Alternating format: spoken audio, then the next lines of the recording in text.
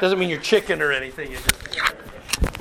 And then I thought I'd record it, and I'll throw this up on my website so people didn't get a chance to get here tonight. Okay. All right, that's it. Let's get started. We love the Book of Mormon, don't we? Yeah, sure. We want to become more conversant with the Book of Mormon. We want to study the Book of Mormon. We need to be able to read, drink deeply from the Book of Mormon. And so I'm always grateful when we put our emphasis on making sure that we understand and read and are conversant with the Book of Mormon. Is there a downside? Yeah, you can't talk to anybody. Right, can't talk to who? You can't talk to any other religion. That's right. They know the Bible. Let me tell you about Nephi. Well, this meetup, guys? Yeah. yes. Nephi? Was that who that was? You're right. So it has actually come, I think, at a cost of our biblical scholarship, and that's always a little bit concerning. And so I think somewhere in here, and you see it, don't you? When it's like, okay, if gospel doctrine is going to be about Book of Mormon this year, woo, we're in, right? It's about Old Testament. Woohoo! Woohoo! Hey, wait a second. All the miracles are in the Bible. Oh, listen, I love the Old Testament. They're so human. They are so human. But one of the things that we have found is there's some roadblocks for LDS people to be able to utilize the Bible the way that I think the Lord certainly intends it to be. So that's kind of what I want to go to tonight. It's kind of, we're being given at a number of levels by church and by scholars and by prophets. We're lowering some of the barriers to get us into the beautiful truths that are contained in the Bible. And by doing that, it actually shines even a better light on the Book of Mormon. So let's just kind of review for just a little bit of a second. Okay? How did we get the Bible we got? Started with Constantine, right? So how did Constantine do this? Basically had the whole Bible written out. Yeah. Well, it was out there. I think it was 300. Yeah. Right about. You're really close. Well, I can't see them because I'm looking this way, and they're. I should turn around and look. Whoa! Yes. You're right. There was somebody over here. Yeah. He held the ecumenical council because he wanted to galvanize the Roman Empire, and the only instrument that he had to use that could successfully accomplish that is Christianity. So he called all priests and ministers from all over the entire empire, Right. and they made decisions in terms of what would be retained in the scriptures and what would be removed. So, for instance, Baptists believe, because of one line in Revelations, that the scriptures are now as they always have been. But Revelations historically, on a non-denominational basis, has been in and out over centuries. Right. So anybody who knows anything about Christian history, which most believers don't, Right. they don't know what they have in terms of the Bible. And where it came from, right? So to complicate this even further, I don't want to make this too much of a history lesson, but I think we need to kind of understand what we're up against. So much of the Old Testament, scholars now believe kind of the first 5 books of Moses, Kings, Chronicles, even though it was written down in some form, in oral history and scraps of this, it wasn't formally written until they were in exile in Babylon, after Lehi left. Doesn't help that Lehi takes the brass plates with him as well, but it has a real Babylonian stamp on what's in the Old Testament. Then then around 250 BC, they start to translate this into Greek, and this gives us the Septuagint, okay, which is the Hebrew Bible in Greek, in Koine Greek. New Testament is actually what we're going to get out of the work of Constantine is a Latin Vulgate. It can be about 383 AD, and they were just kind of pulling together scraps and bits and pieces. Anybody know right off the top of your head the very first book of the New Testament that was written? Nope. I know it's going to be, well, you're not going to know this. Chronological. The very first book that we have, that goes back, the very first one that was written, actually, believe it or not, was 1 Thessalonians. And Galatians right about the same period of time. The book of Mark is, at that moment, though, the book of Mark is being performed as a performance. It's a play. And if you read the book of Mark, it flows like a play. Okay, so the book of Mark is being performed. It's not written until 60 A.D. Then Matthew is about 10 years after that. And then Luke is about 10 years after that. And John is about 2 decades after that. Okay? So when Constantine and those that are putting together the Bible, they're actually pulling older documents, but they don't have the original documents on any of these. Okay? So what that means then is that, let me finish up here. So that means that now we go for centuries, and what we have is the Bible as put together in that ecumenical council. But it was never done in English until the time of William Tyndale. In 1526, William Tyndale publishes,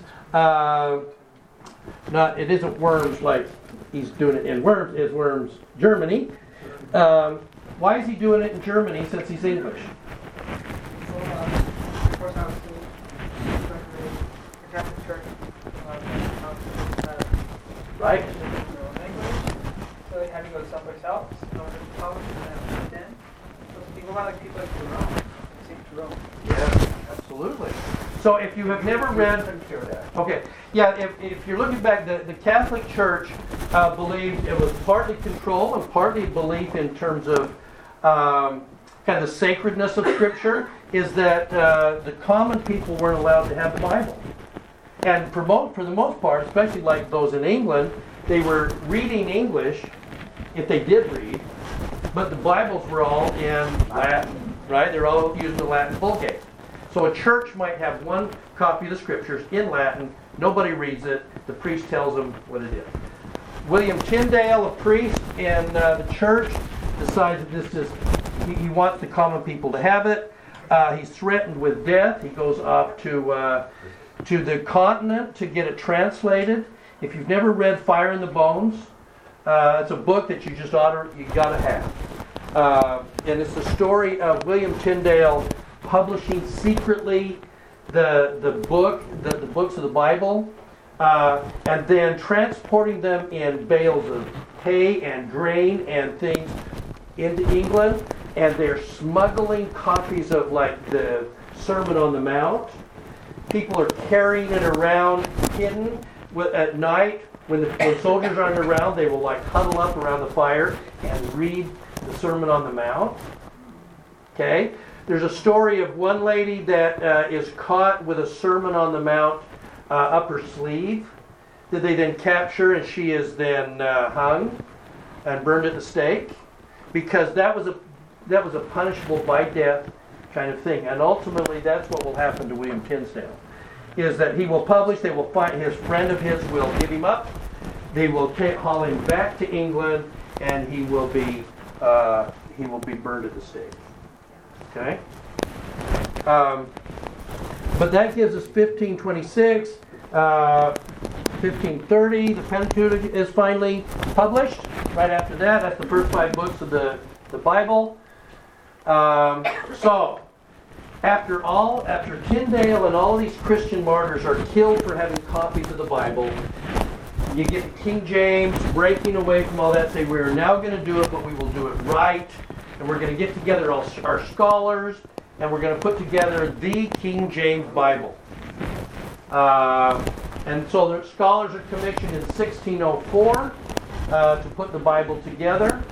Now, it's important to know that so much, we think somewhere between about 70 to 80% of what we get, especially in the New Testament, is William Tyndale. Do you know that we use William Tyndale's words a lot? You don't know that it's Tyndale, but it really is.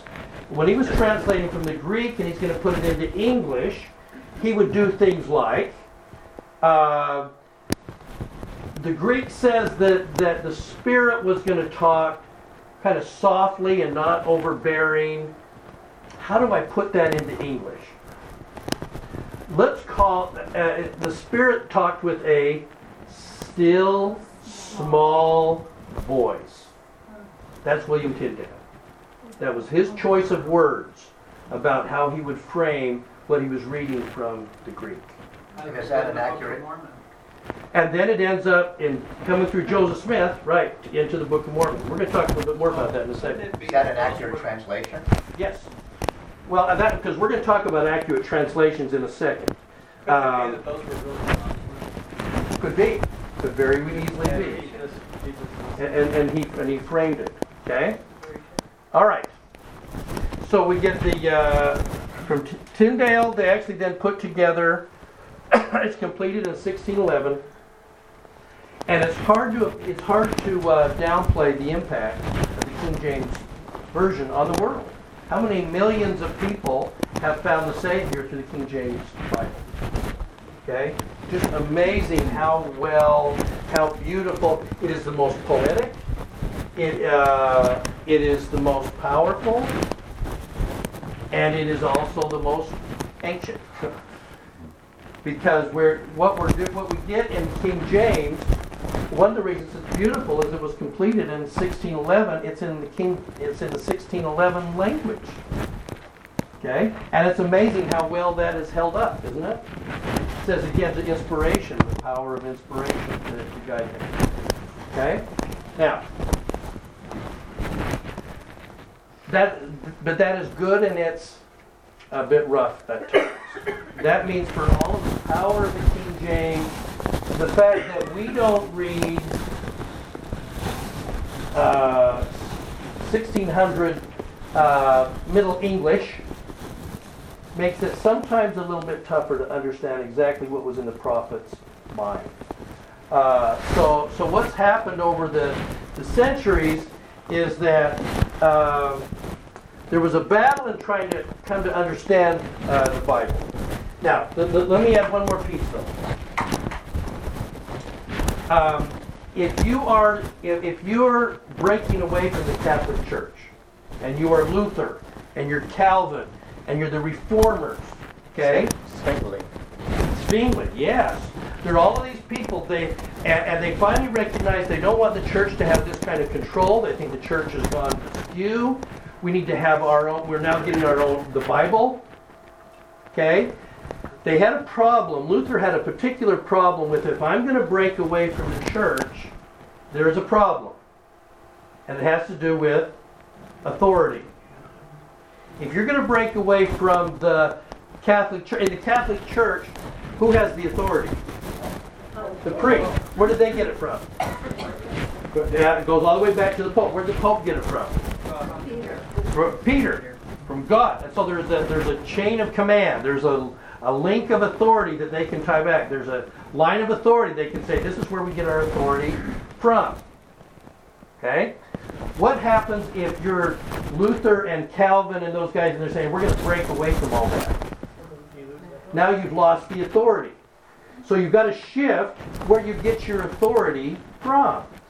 Because it can't be from a priest. How can a common minister, where is a common minister going to get his authority to be a minister? From God. Through what? For the Holy Ghost. From the Scriptures. That's right. So here's the deal.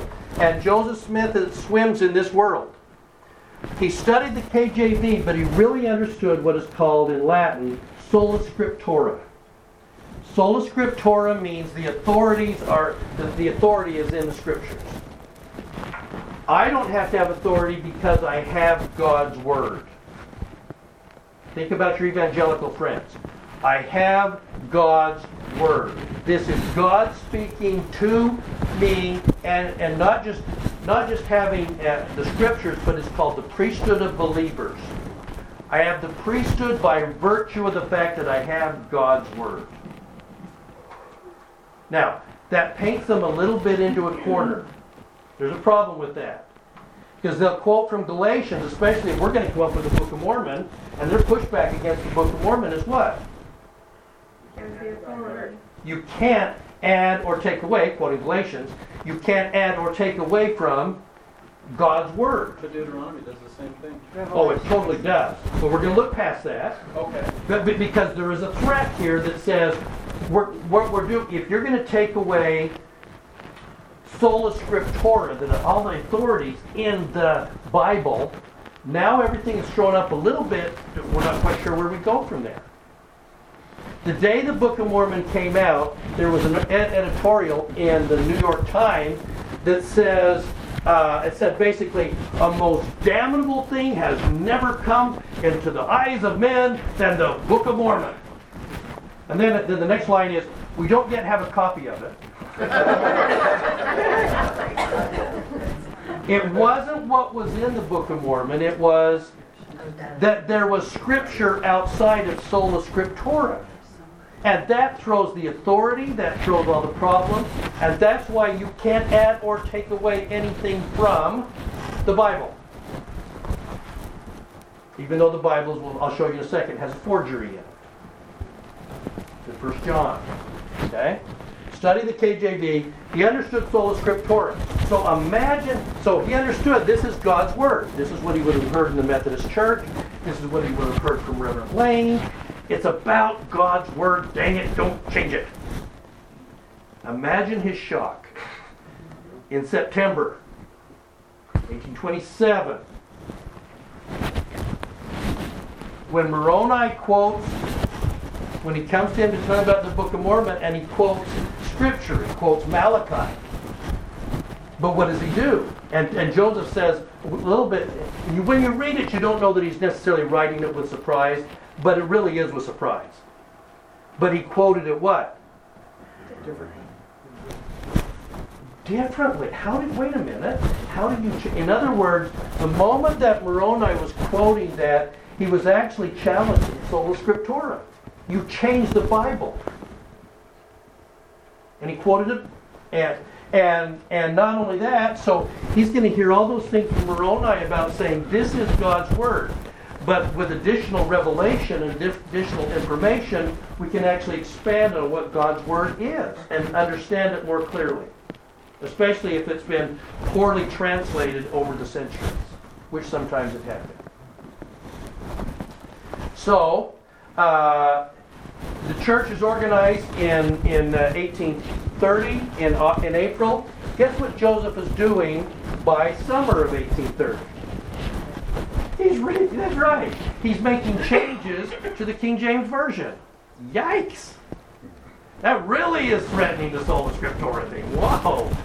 But in fact, the Book of Moses and all that, he's starting in the Old Testament under God's direction to begin to, at certain points, to update, rewrite, add more information to the King James Version. Wow! And then what we get in the Old Testament are these massive changes. The Book of Moses, the Book of Abraham. In fact, what actually is coming through in the Book of Mormon is making changes to the King James Version, because you're getting similar things but with expansion. You're getting Abinadi expounding on Isaiah 52 and Isaiah 53 and going, this is what it really means. You're getting Jacob in 2 Nephi going, let me show you what this really means, and changing King James a bit. Not replacing it, but giving it greater light, putting more knowledge on it. Does that make sense? Okay? So he's doing this Old Testament, and then we now know that when he turns to the New Testament, about 90% of the changes that he made in the New Testament, he's actually using commentary by Adam Clarke for most of them. Okay? Now, there are some monumental changes, I'll show them to you in a second, where Joseph, in the New Testament, in the Joseph Smith translation, makes a major shift. Not Adam Clarke, anything. It's pure Joseph, pure revelation from God. Who's Adam Clarke? Adam Clarke was a biblical commentary it published about 1800, and a lot of the changes that you see in the Joseph Smith translation of the New Testament are pretty well in lockstep with Adam Clarke. And come on, in the New Testament, most of the changes Joseph made was like thee to them, or it to God. You know, it's pretty cosmetic. You don't get the massive changes that we got in the Old Testament. Why? Because Joseph's life got really busy. You know, and he's doing Zion's camp, and he's running for his life. And he just didn't have as much time as he really wanted to really cut. But he really wanted to make those changes. Then, by the way, he went, oh, you know what? I ought to have languages. So, I got the Egyptian thing. Let's study Egyptian for a while. Man, we can't understand the Egyptian really well. We're just playing around with this Egyptian stuff. We need to learn Hebrew. Because if I get Hebrew and I have that knowledge in my mind, the Lord can use that knowledge, and my knowledge of Hebrew, to now expand even further what I'm trying to read. So that's when he brings in Joshua Satius, just before they dedicated Kirk Temple, to learn Hebrew. School of the Prophets. And School of the Prophets starts by just kind of learning things generally, but now it's going to be like School of Languages. We're going to back off from Egyptian so we can learn Hebrew. Wow, that'd be cool. Because we're trying to understand this. And then ultimately he will dabble a little bit in Greek and German. Well, that's German. All right. So that is Joseph. Now, by the way, one other piece here. Isn't it interesting that in the in writing up our articles of faith to be published about what Mormons believe, by the time he gets to Nauvoo, look at what he's saying now about the Bible. He declared that we believe in the Bible, what? As long as it is translated correctly. So what he's saying is, if we get more light and knowledge and revelation, we can actually expand what we have in terms of the Bible, and it will make more sense to us. But it is oftentimes, as it was being translated and retranslated, it wasn't always translated correctly. Without getting too complicated, I can tell you why it wasn't always translated correctly. The King James Version was put together by those with Calvinist Reformation backgrounds, and sometimes they changed words, and I'll show you that in a second. Okay. Does this make sense so far? Is this like heavy history? Yeah. Okay. All right. So that means then that again, when we go back to how the King James was put together in the first place, and they're going to go back to Greek, the original Greek, to try and come up with what was in the New Testament. They're going to work off of manuscripts.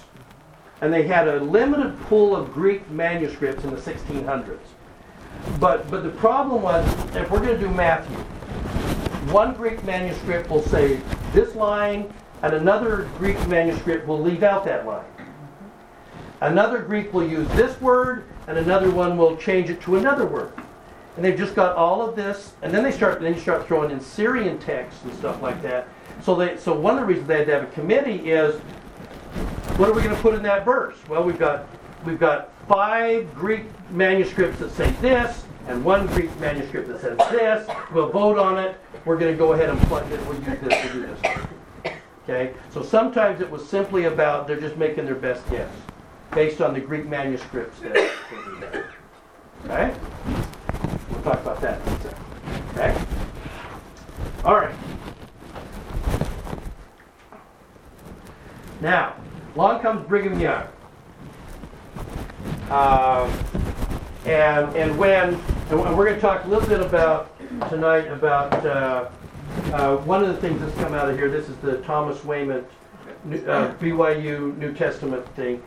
Before he published it, he ran it by the brethren, and we were listening to Thomas Weymouth this last year, and he said before this hit the presses at BYU, he got a message. He says it wasn't from the blue chairs, it was one of the guys in the red chairs.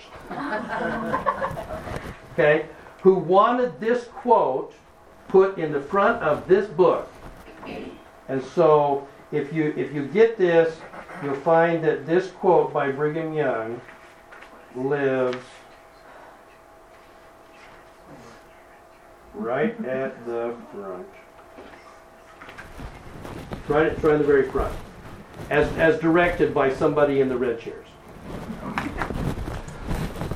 Yeah.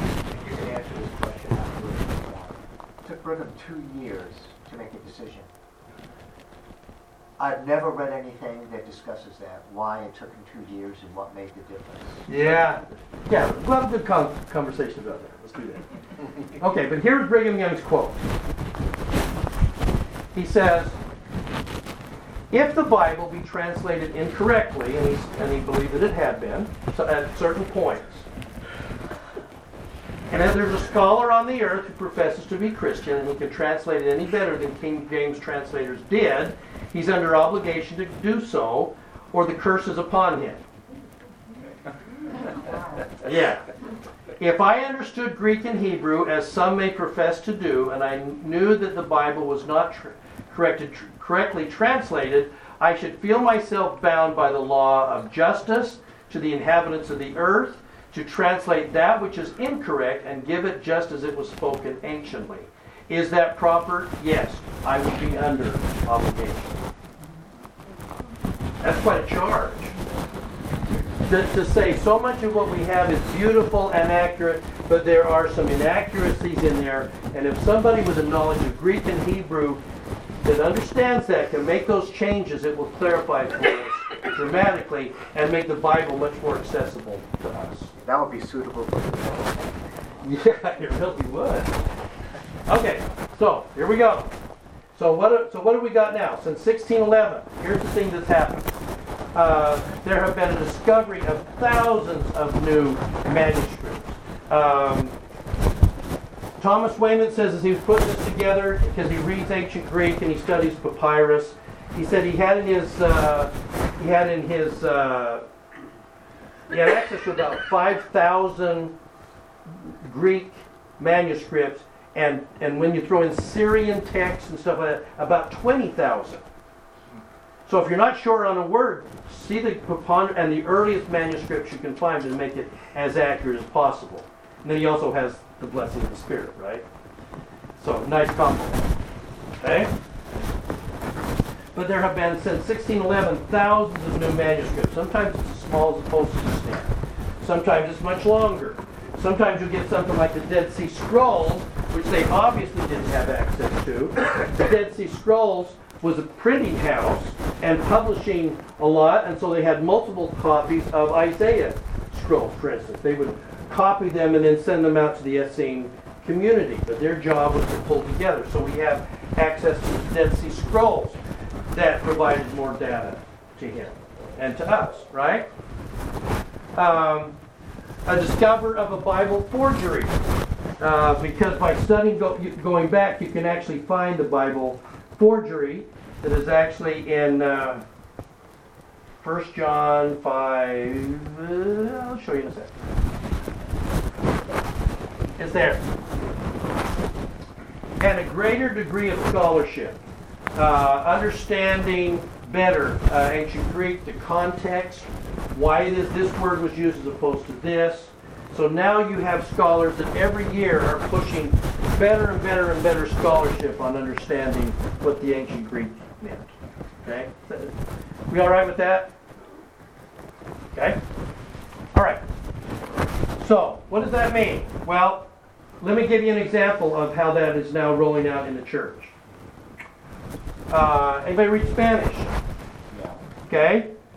If you go to the church website, what it says is the Spanish Book of Mormon is the dignified language of the 1909 Reina Valera Spanish Bible, comparable to the King James Bible, but, look closely, has been conservatively modernized by replacing some of the outdated grammatical constructions and vocabulary whose meanings and acceptabilities have shifted. If you are a Spanish Latter-day Saint, are you reading the King James Version? No, you're not. The church in this sense said, you know what? There's a better or up-to-date version of the Scriptures, and so we're going to base the Spanish Book of Mormon on this 1909 Spanish, and that has been conservatively modernized so that the language is easier to understand. Doesn't take away the inspiration and guidance. It just says it clarifies it so I actually get more inspiration and guidance as it's being translated better. Same for German. Doesn't use the I was going to check on German. Do you know what they're using for German? Bible, but it's used in German. Yes, they're not using King James either. No. Guess who else isn't? If you live in Brazil or Portugal, you're also not using the King James Version. It's going to sound like I'm slamming the King James Version. I'm not. I'm just saying that in order to have our ability to have access to spiritual truths that are in the Bible, if there's updating and we can take the King James as a comparative kind of thing, we're going to understand the Bible better. So the LDS Bible in Portuguese is using a 1914 edition of the Almeida Bible, not using King James. So the weird part about it is actually most of the church, percentage-wise, is not using the King James Version. Weird, huh? But we love the King James, and we should use the King James, but we should use it in comparison with other tools that I'm going to talk about in just a second. Okay? The only, I was surprised when I was in Switzerland that they weren't using the King James Version because I had learned, the church taught, that it was divinely inspired. And I had never heard any commentary of the Bible. I went back on my own research to look at that, and that comes from J. Reuben Clark. J. Reuben Clark was, even though there were other brethren that kind of disagreed with him at the moment, J. Reuben Clark wrote a thing saying, King James Bible, almost like sola scriptura. King James Bible is the only Bible we will use. It's the only one that's inspired. Everything else, don't use anything else. Now, we won't tell that to Elder Uchtdorf, who has used other versions in his General Conference book. But that was kind of the believing of the 50s, and I think some of that has kind of lingered. Okay, now I got a question. Yeah. So Elder Uchtdorf writes in his talk, and in the conference I said that we're going to translate it everything. He's going to use the King James, so I speak to us in the conference because it's presented in English. But when they're presenting it, translating it in Good German, are they question. using the other Bible? The ones that I found, he didn't use the King James. He was Really? quoting from the NRSV. Really? Yeah. Wow. Yeah. So how they translated that into Spanish, I don't know. I'll tell you about the NRSV in a second. I know I keep putting you off. But The inaccuracies in the translation yeah. at that time, mainly because they were doing their best and weren't doing it right, or was it, could have been more about control? Let me give you an And example. doing what they thought they could, because that's, Without getting really dead, let me give you an example. And it's a simple example. It is when those that were more of the reformers or Calvinists, and they are doing the translation when they're looking at it. The old Latin Vulgate might have said something about when you need to repent, give alms. Well, that giving alms, who would you give alms to? Priests, church. When we got the new translation coming out of Tyndale, it says give thanks. Well, that's a subtle change. In other words, we don't need to be giving alms to a church. We just give thanks to God. And that's part of why they were pushing back against the Vulgate, because some of it was control. That's a big change. That's a massive change. weren't authorized to read and write, you were put to death. Yeah. So it's, No. it's about control. There's a lot of control here, a lot of things. Okay, so anyway, the Portuguese text went through a conservative revision, aiming at modernizing grammar, vocabulary, in which there was a change in meaning and acceptability. The church has been doing this for a while. They just haven't done it yet in English. The first way that we're getting this, I think, is probably Weymouth's, that is BYU and Deseret Book published. So let me give you an example of why I think that becomes important. Because there are a number of study guides. If we're just going to be reading the Bible, and we're simply going to be relying on the King James Version, we'll do pretty well. But I think we're going to be missing something if we're not adding these additional study guides. I'll show you in a second the Blue Letter Bible, which I love a lot. So does Weymouth. Bible Hub is another one for being able to compare different versions. This new Bible by Weymouth that just came out this last year and a half. And then there are going to be things like the NRSV and NIV, and these are like the New Standard versions, but these are ones being done by scholars drawing on Greek manuscripts. Now I can look at some of those and I can say, I can see where you went wrong on this. I got to use inspiration, use King James, use Weymouth, but man, I use the NRSV a lot. I just find it incredibly helpful. But let me give you an example why I think this matters. I know I'm trying to whet your appetite a little bit for saying maybe we could find some other ways of doing this. We just want to know how to understand Isaiah. Let me get even closer to that, Joey. Go talk to Jacob. If you talk to most evangelicals, what part of the New Testament do they love the most? They like Revelation, but in general, no. They love the writings of Paul. They love Paul. In fact, I was listening to one just the other day who was talking about the fact, he says, and he's an evangelical, he says, as an evangelical, we love the writings of Paul, and we use the Gospels for little illustrated stories. But we find the Gospel in Paul, and in the writings of Paul. How much of you love digging through Romans and digging through... Yeah, that's what I thought. Romans is as dense to get through as Isaiah is. Oh, I love Romans. But let me give you an example. I'm going to use this. Okay. All right. So here's an example. Example and clarity. All right, Brett, you're right there. Why don't you read this? This is Romans 7:15. You want to read this one for me? KJV, Romans 7:15, for that which I do, I allow not. What I would, that do I not. What I hate, that do I. For the good that I would, I do not. The evil which I would not, that I do. Isn't that awesome? Let's read Romans. All right. And we go, no.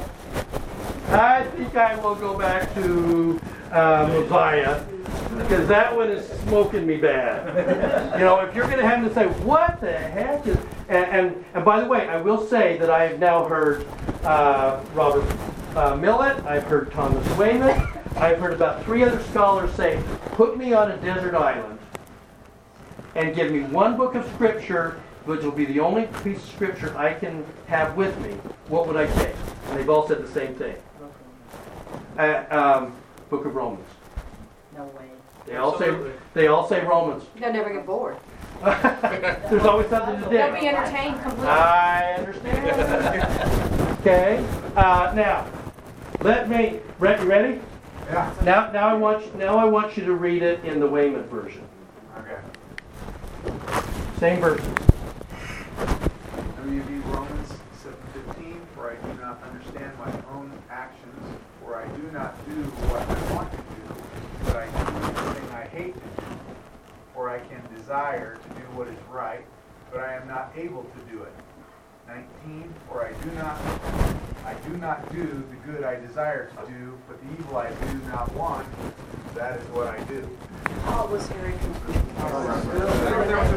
Now, if I ask you guys to explain, what is Paul saying? I keep doing stuff that I wish I. He's a natural man. He is a natural man, right? Isn't that awesome? Well, when I ran this by my daughter, when we were at Education Week last summer, I ran it by my daughter and I read these 2 things. And my 14-year-old grandson was standing right next to us, and he went, "Oh, I didn't understand that one. Mom, we got to get that book." And so, and guess what they end up using in their "Come Follow Me"? The rest of them, they were using this. Because suddenly as teenagers, even they can understand that. Okay? By the way, there is one more line in here. Let's go back to the Book of Mormon thing. Fascinating. The next line in Romans is, wretched man that I am. Oh, wait a minute, we've heard that one. It's in the Psalm of Nephi, right? Who will rescue me from this body of death? But that reads as someone who is conflicted. Because the writing is conflicted. Oh, isn't it true? And see, that's why that just jumps out at me. I love that, because if any of us have had a battle going on trying to do the right thing, we keep doing the wrong thing, and you listen to Paul and I got the same thing. We go, oh man, that guy's great. Now, if you're going to read, for that which I do not, I not allow, and I would not do, I not, but what I hate, that you go, you didn't even get that. But there was a beautiful lesson sitting in there, couched in 16th century King's English, that you would have missed. There's a reason for that. Okay. So I'm going to give you another one, different in intent.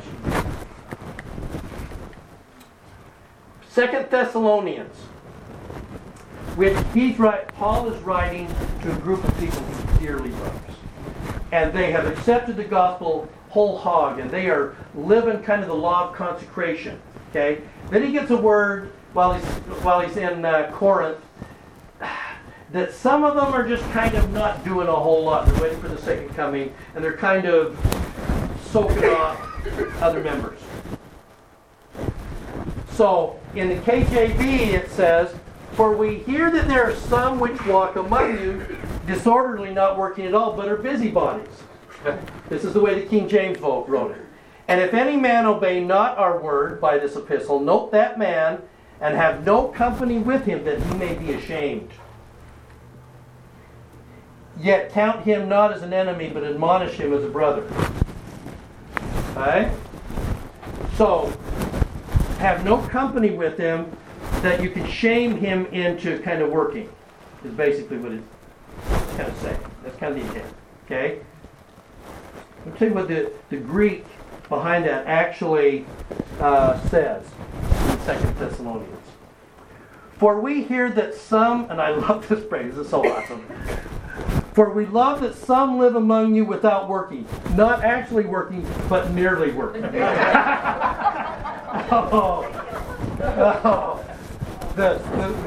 We could roll with that one for a while. How many people do you know that aren't actually working, but they are nearly working? My teenagers. You politicians. Yes. Yes. You might have been married to somebody like that. They weren't really working, but they were nearly working. I'm thinking about working. I might be getting ready to work. I'm not quite there yet. I call it riding a stationary bike trying to go uphill. Yes. But I'm nearly working. I know, I don't know, but you're going away. So I love the fact, in this case, we're nearly working, but because the second coming is coming right away, we don't really need to be working that hard. Okay? Now, listen to what Paul actually says, and the intent is completely different. But if anyone does not obey our instruction through this letter, take note of that person, and do not associate with him so that he may be ashamed. Don't treat him in a way that would make him ashamed. Do not consider him an enemy, but exhort him as a brother. So if you had somebody that wasn't holding up their end of things, what's he saying? Hiram, what's he saying? If you're going to, don't associate with him in such a way so that he'll be ashamed. But instead, encourage him to step it up. And maybe do that. Be compassionate and love. Right, and do it privately, or don't embarrass him. Yeah, can you hear the difference? That's a dramatic difference in this, guys. In being able to say, if you take someone, love on them, but talk to them and let them know that nearly working is like nearly pregnant. Or nearly dead, you know? It's the same thought process as Joseph Smith laid out in Doctrine and Covenants 121. Yeah. And reproving when moved on by the Holy Ghost, but afterward showing forth. That's right. So you're going to tell them that they need to step it up, but we will do it in such a way. See, this one just almost sounds like, just abandon the dude until he's really embarrassed and maybe he'll do it. That's shun him is probably yeah, right? So it's a discussion of righteous behavior versus unrighteous. We love him, he's got to be working, but let's find a way to treat them with love, but get them to do what they need to do. So it's not the problem, it's how we address it. It's how we addressed it. And you get that in this version, you don't get that in the King James. Though that may have been the intent, so much of the content of what was going on in 16th century England, the language just doesn't translate very well. So when you're trying to take the Greek and put it into words that we understand, my guess is that the Savior did not stand on the Mount of Beatitudes and speak Shakespeare's English. Most likely. In fact, what we know from the book of Mark is that he didn't even speak High Greek. And if he was ever speaking Greek, mostly he's speaking Aramaic, but if he was ever speaking Greek, it wasn't High Greek. It was Low Greek. So let me give you an example. The book of Mark, when they have kind of gone through and they've now translated this, and BYU has published this, and it's fantastic, we have the case where in the Jesus turns to a man who has an evil spirit. And in the King James Version it says, he turns to him and he says, hold thy peace. You know what it actually says in Greek? Shut up. Shut up! No, that's not how we picture this. Demon, hold thy peace. We have this sense of, and he's going, shut up! So, anyway. Let's see. Are we confident that the King James Version would have been understood properly in 1600 with that language? That's a really good question. Tom Wayman, I don't know where he got it from, but in my discussions with him, he says in 1611 that language was even outdated for the people that were living, even among the king's educated people, but certainly for the common people living in London in 1611, it was already over their head. So it was convoluted enough it would not have been understandable then. Absolutely. So even then they were still trying to pick through Isaiah. Okay? So everything that we can do to try and understand. So, we're almost let me give you... You no longer? Okay, let me give you... Yeah, but you guys ate all the ribs. The night is young. No, we left some. There's chicken. Oh, there's chicken. Well, that could be good. It is. I wanted to show you a study guide that I like a lot. Is all of this on your website? I heard you mention you have a website. Yeah, a lot of times when I teach a Monday morning institute class for adults in Plano, and I always put my classes at kevinhinckley.com, both the audio and the PowerPoints. So it's like a podcast. So it's done as a podcast, and I upload it to Apple, so it's done as a podcast. But I'm going to do that the same thing with this one here. When I'm looking at a quote in the Bible that I don't completely understand, this is called a Blue Letter Bible, and it is fantastic. What you do is you're going to put the verse in the Blue Letter Bible. So let's take one. I'll show you the forgery in a second. John 3:16, right? So if I go John 3:16. Probably the most quoted verse. Probably. Actually, it's the second most quoted now. That's the only one I ever hear. I know. From And everybody. even, it's fun. Side note, what she said has generally been true. The most quoted verse in all the Bible, in all the churches, is John 3:16, for God so loved the world, right? It's now second quoted. You know what's number one? And it'll make sense to you. Judge not, that ye be not judged. Oh goodness, because that's just rationalization of their own. Yeah, that's why. Judge not. Okay, without quoting That's that. not what we're talking about. Okay. Okay. So what happened when you go to the King James? I know it's kind of small. It lists all the verses in that chapter, but then then I click on a little thing off to the side here called Tools. And what Tools does is it breaks down every single word in that verse. So, well, that's really bad, isn't it? It's really hard to. Would it help at all if I make it? No, that's Maybe even you better. zoomed in Yeah, your make it screen. Does that make it better or worse? That's worse. That's worse. Zoom in your screen on your laptop, your desktop. Yeah, just make your Zoom like. Well, okay, let me click on this and then hopefully it'll make it. I'm going to pick a word like only begotten. Okay? He gave his only begotten son. So if I click on only begotten, on this word right here, it's going to tell me what the word is in Greek, since the New Testament. It's going to pronounce it. Strong's G 3439, monogenes. Monogenes. Now you know what it sounds like in Greek. It'll translate it for you. It tells you how it's used. It shows you every other place it comes up in the scriptures. That same word where it shows up, it's just really helpful for that kind of stuff. Okay? The other one I'll suggest to you really quick. Do you remember, while you're doing that, do you remember Infobase? Yeah. It was the third party LDS. Seminaries use It was fantastic. Yeah, it was. it for a while. And Deseret bought it, and because it was written in Microsoft, I actually called them to find out what happened to it. And they said because it's written in Microsoft code, Yeah. and it's changing all the time, they dropped it. They killed I the project. used that for the longest I time loved it. because it was wonderful. Yeah. Okay, here's another one that is being used by a lot of LDS New Testament scholars, and it's called Bible Hub.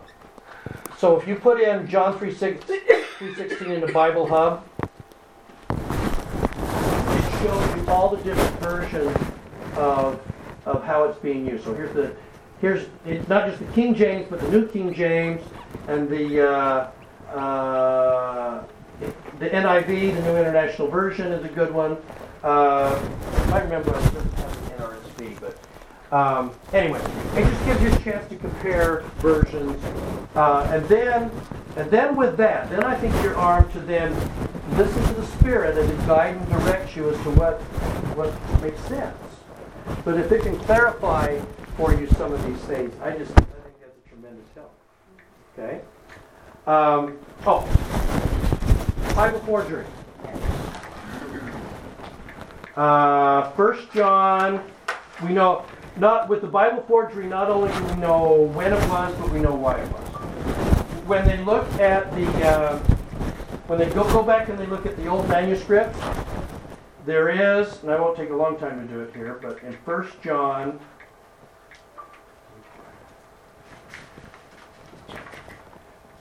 I'm not going to find it, I'll bet. Mr. John.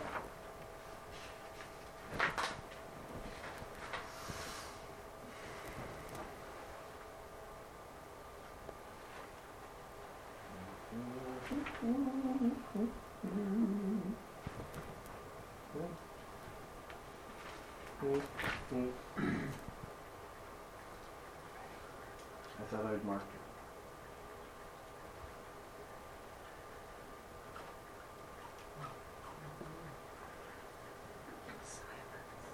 I know it's silent, isn't it?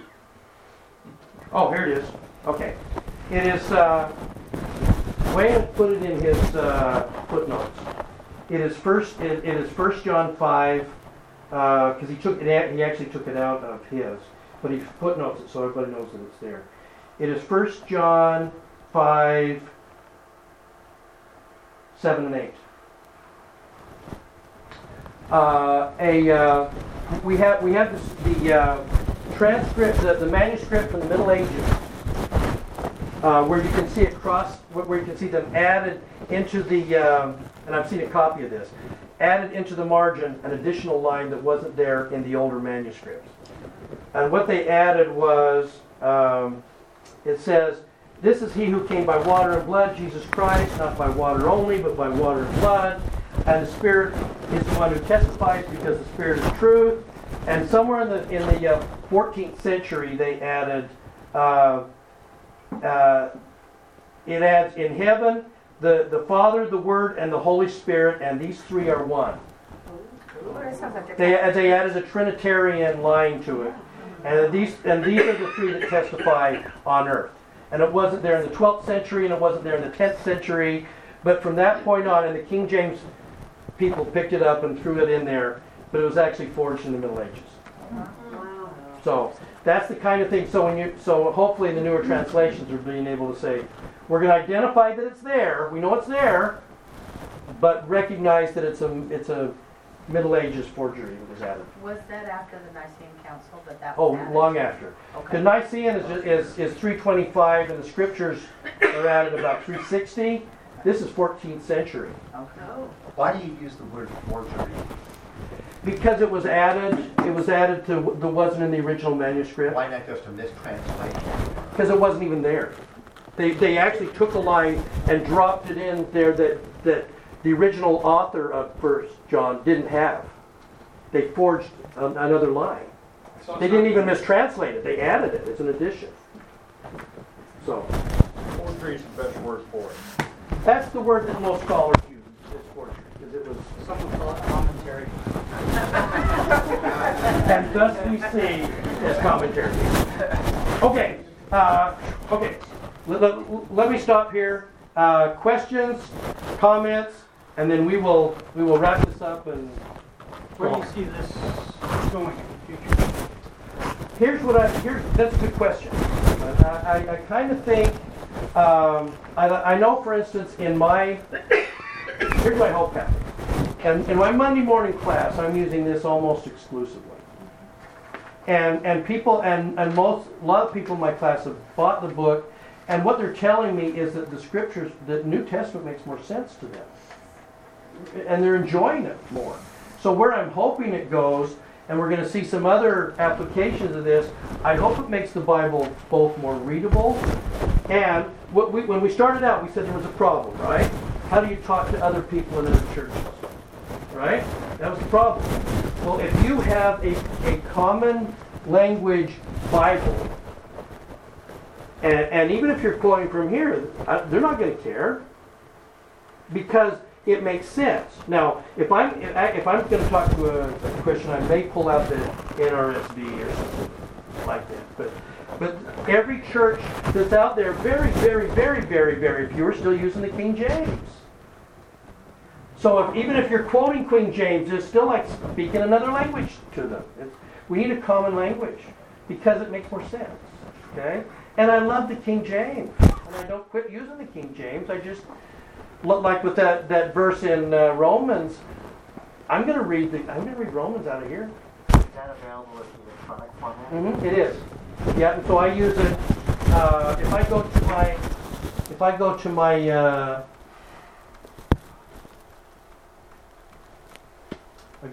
gospel library.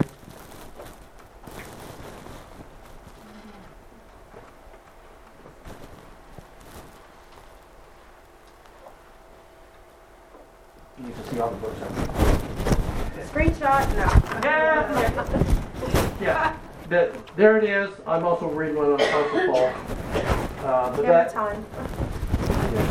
But it does. It works really well. I can use it to cut and paste and put on PowerPoints. But do other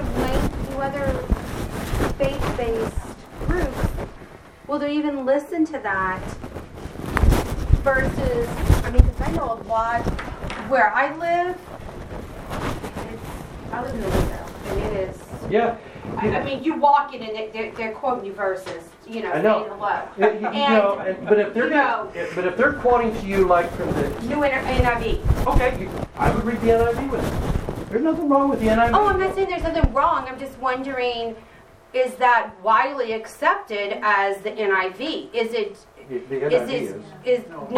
No. Because it comes from the Latter-day Saint. Right, it comes from the Latter-day Saint. I know. If it has that LDS connotation, forget you. Listen, we're trying to just get this accepted in this church. I was just trying to get it straight in my mind. Like, I know. Did I miss the boat on that? What I would do, I would read the NIV with them. Then what I would do is I would come home and I would open this, I would look in here, and then I would look in the KJV. Or if I'm still not sure, I would go to Bible Hub, I would go to Blue Letter Bible, so you really understand that verse better. You compare those all together, and then you get a sense of the verse. Now, let me just finish with this. Are there wacky versions out there? Gosh. Oh my God. Oh, there are wacky versions of, we're going to do the gender-free Bible. Or we're going to do the whatever it is. These are not the wacky Bibles.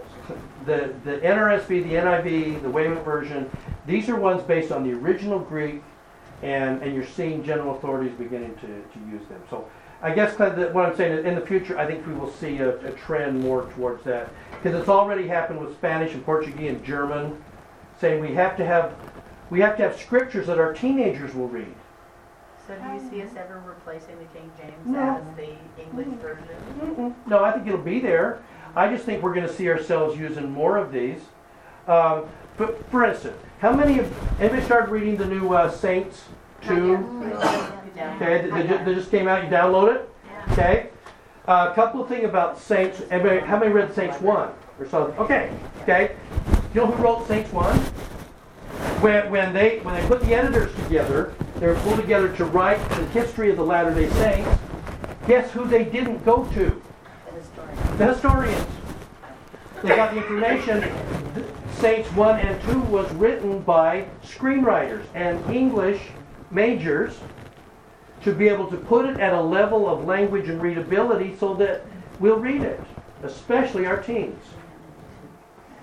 We have to have scriptures that are readable before we'll read them and use them and apply them. If you're going to try and work your way through Romans and King James, you're going to have a hard time finding the nuggets. Get it. It's hard work. You can do it. But man, when it starts to be more clear, it blesses our lives like that. I agree with that because with the Book of Mormon this year, I have a child that has, she's a visual learner. So the words on the page just might as well be literally in Greek, you know? That's right. But if we can do the Book of Mormon videos that kind of recaps, that ties in to where she can grasp what the word is. And now it means something. It means a lot. Rather than 6 a.m. trying to chug through Isaiah and King James. It's pretty tough. Yeah, because with seminary, that's what we would have to do for her, is we're going to have to add and adapt. Brothers and sisters, I bear my testimony. I love the Bible, and I love the things that are contained, and the more we drink from it, the more powerful it is. And when we understand what's going on in the Bible to me fires up the Book of Mormon. And conversely, if I understand the Book of Mormon, I should be able to go in and look to the travels of Paul and understand exactly what Paul is doing in Corinth or Ephesus. But if I don't get it, if I have a hard time with it, I'll miss that link. So I bear my testimony that the Lord's working behind the scenes to make all of this more readable for us, and I'm grateful to be living at this time when we're able to watch that happen.